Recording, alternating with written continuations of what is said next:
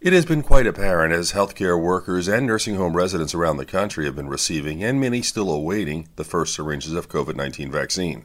The state where you live has much to do with that dose arriving.